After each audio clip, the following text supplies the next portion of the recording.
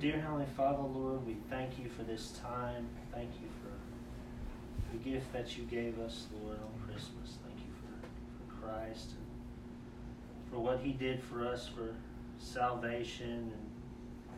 And I just pray that we would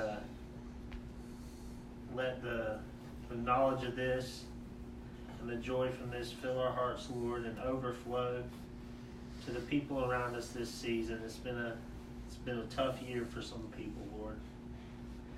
I just pray that you would help your people, this church, and your people around the world just to spread hope and cheer at a time when this world needs it most, Lord. And that, more importantly than that, Lord, that it would be to point people to you. Amen. And so that people can see that there is hope beyond this world. Amen. Thank you so much for that, Lord. In Jesus' name I pray. Amen. Amen. I want to start by reading a prayer from the late Billy Graham. This was his New Year's prayer from 2013. And I think it's still relevant today, so I'll read this. You guys just listen. Our Father and our God, as we stand at the beginning of this new year, we confess our need of your presence and your guidance as we face the future. We each have our hopes and our expectations for the year that lies ahead of us, but you alone know what it holds for us. You can give us the strength and the wisdom we will need to meet its challenges. So help us to humbly put our hands into your hand and to trust you and seek your will for our lives during this coming year. In the midst of life's uncertainties and in the days ahead, assure us of the certainty of your unchanging love. In the midst of life's inevitable disappointments and heartaches, help us to turn to you for the stability and comfort that we need. In the midst of life's temptations and the pull of our stubborn self-will, help us not to lose the way, but to have the courage to do what is right in your sight regardless of the cost. And in the midst of our daily preoccupations and pursuits, open our eyes to the sorrows and injustices of the hurting world. Help us to respond with compassion and sacrifice to those who are friendless and in need. May our constant prayer be that of the ancient psalmist. Teach me, O Lord, to follow your ways, then I will keep them to the end. Psalms 119:33. We pray for our nation and its leaders during these difficult times. And for all those who are seeking to bring peace and justice to our dangerous and troubled world.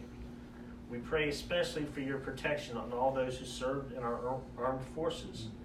And we thank you for their commitment to defend our freedoms, even at the cost of their own lives. Be with their families also, and assure them of your love and concern for them.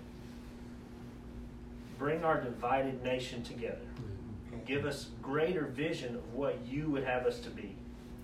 Your word reminds us in Psalms 33:12 that blessed is the nation whose God is the Lord.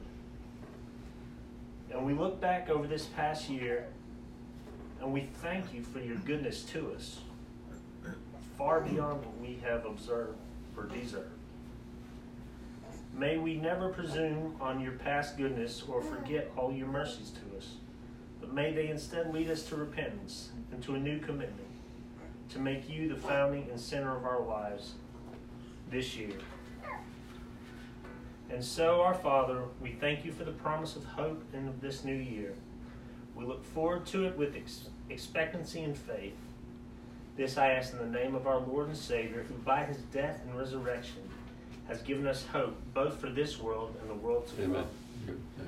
Amen. Good. So that last little bit there, talking about this last year, this was 2013, but it still applies today. We look back on this past year. We thank you for your goodness to us. That seems kind of backwards to what the world wants to do. Everybody's wanting to say 2020 is a year we need to forget. Everything that could have happened bad happened bad. There were rumors of things. Who remembers the rumors of murder hornets? And then there was COVID, and then You know, the sandstorm that blew over the Atlantic Ocean. And it was a crazy year. But in the midst of that, though, this prayer that Billy Graham prayed still applies goodness to us, far beyond what we have deserved. And may we never presume on your past goodness or forget all your mercies to us. What mercies in 2020? Well, I was scanning the internet and I came across this, which was a good little study based on 2020 and everything that we have going on, so I'm going to read it. You don't have to look very far to see people at every corner counting down to 2020 being over.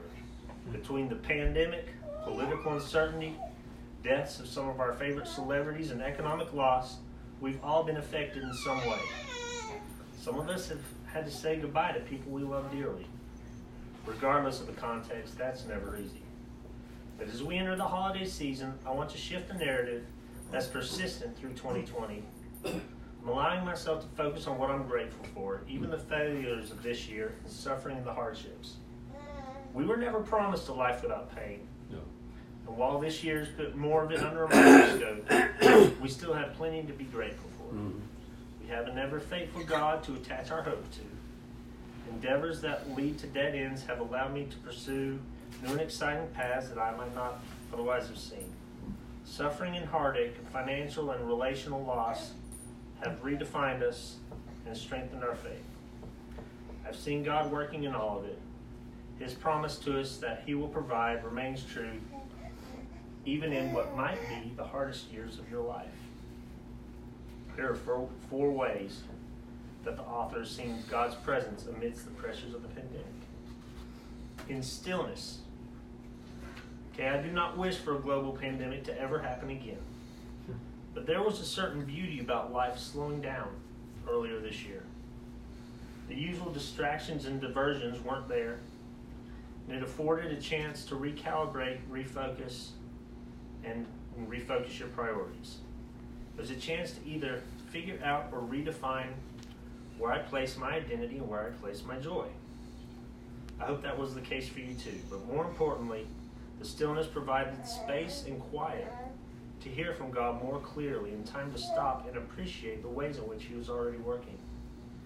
We shouldn't need a pandemic to bring us to this point, but the truth is that many Christians struggle with what we're called to do in Psalms 46:10, which says, "Be still and know that I am God." We're constantly fighting the battle of looking like more human doings than we are human beings. We rush and run, hustle and hurry until we're too tired to keep going. We rest so that we can recoup and go do all over again.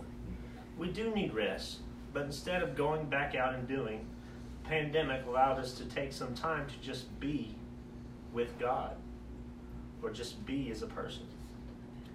Oftentimes, our instinct when horrible things happen is to cling to distractions like sports, entertainment, social media. Sometimes we even defer to more wholesome activities like spending time with friends and family to fill in what time we should spend with God.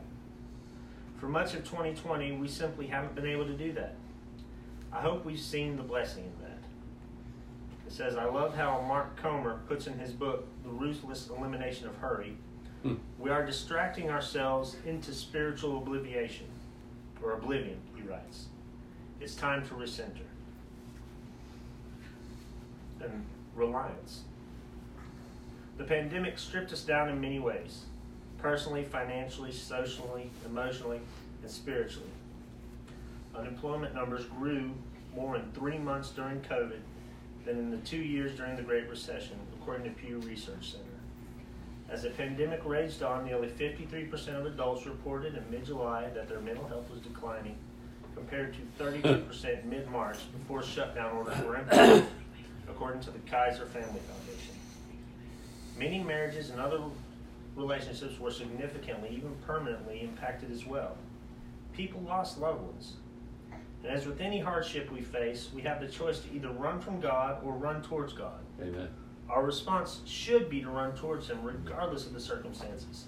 It's not always easy, but that's what faith is. God has shown us time and again that he will take care of his people when we come to faith in him. We don't know why pandemics or tragedies happen. It's tempting to be angry at God when things like this happen and to run away from him instead of running towards him. But we know suffering is a part of this world. The only way I've been able to navigate this year in any season of pain is through relentless prayer and reliance on God to provide. Amen. Amen. The most dire situations have a way of breaking us down to where the only way we can walk is through the strength of Jesus. Ceaseless prayer and relentless trusting that even though we can't see past the day, Jesus will provide tomorrow. A life full of prayer will lead to a life that is full. I know that coming out of this season, reliance on God through prayer is stronger than it ever was entering into it. Number 3, faithfulness. Not that I need any more evidence, but God has shown his faithfulness in a big way this year. Amen. He sure has. Oftentimes, when we go to God faithfully in prayer, he might respond in ways that we weren't even praying about. When you pray for a job, God might be providing a career. He also might be telling you to wait. While that's probably the hardest thing to hear right now, trust that God is working. Find contentment in the waiting. It says in Genesis 8:22, while the earth remains, seed time and harvest, cold and heat, summer and winter, day and night shall not cease. Just as a seed is planted and needs time to grow into harvest, sometimes so do our prayers. And Chris Renzema paints this image in a song. The song is called Let the Ground Rest. The words say, so just let the ground rest. Because if it is not right now, it is for the best. You're going to grow, I know this, but for now, just let the ground rest. The song continues and says, flowers only grow when they've tasted rain. We need to allow time for the harvest. Maybe we need to welcome the rain. We have to have the confidence that the seed God plants will grow as long as we tend it. He promises us that, and God never backs down from his promises. Amen. In Hebrews 6:13-16 says, when God made a promise to Abraham, since there was no one greater for him to swear by, he swore by himself, saying, I will surely bless you and give you many descendants. After waiting patiently, Abraham received what he was promised. People swear by someone greater than themselves, and the oath confirms what is said and puts an end to all argument. In the context of this verse, when someone made a promise, they needed someone greater than them to back them up on that promise. It's similar when you have a parent or someone else co-sign a loan on a house or a car. It's assurance to the other party that you will come through on the promise you've made. The passage demonstrates that God doesn't need anyone to co-sign his promises. There's no one greater than God, and he always comes through on his promises. Thank you, sir. Amen. Thank you. Number 4, the last one is relationships. Gained a much deeper affection and appreciation for my family and friends this year. The importance of those relationships has been on full display in a year where so many of us have felt isolated. I hope this year has made us all more intentional about maintaining the relationships that have meant the most to us. I pray more and more and have meaningful spiritual conversations this year with friends and family because of the events that have happened. And I thank God for that. The low-hanging fruit for 2020 is to complain about it and to wish it away. Yeah. To label it as a dumpster fire, as many have. But my challenge to you instead is to write down what you're grateful for. Even the hard stuff.